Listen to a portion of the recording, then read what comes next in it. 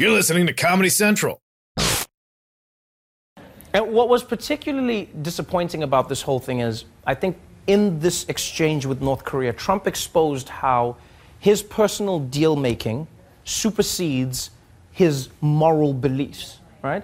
Because look at the deal he gave North Korea. He came in, no preconditions. He doesn't need to know what they're actually going to do with the nuclear weapons, no testing, no inspections, none of that. And he's like, we're good, we're going to move forward, this is great, right? But then look at the other deals that he shunned because Obama made them, right? So like with Cuba, what did Trump say about Cuba? They're doing horrible things to their people, folks. Disgusting things, we can't work with them. And then with North Korea, he's like, they love him. They love Kim Jong-un, they love him. Look at the Iran deal. Iran is one of the crazier ones because they stuck to the deal.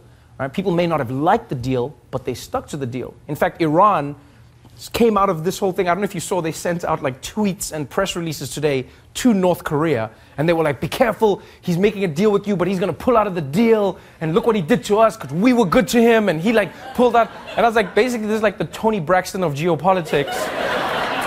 Yeah, essentially, they were doing that Tony Braxton, like Iran was like, why do you think? That's basically what they're doing, right? It's like, and you know him back to stay with me. He wasn't man enough for me. So many reasons why I love him. It's just like, he doesn't care about the actual deal. He just likes the fact that he made it. That's all he wants. Did Obama make it? Don't like it. Did I make it? Then it's a good deal. And that's that.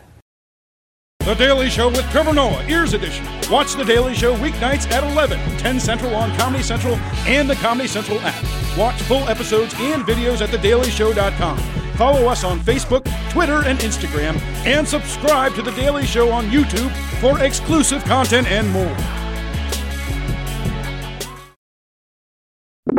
This has been a Comedy Central podcast.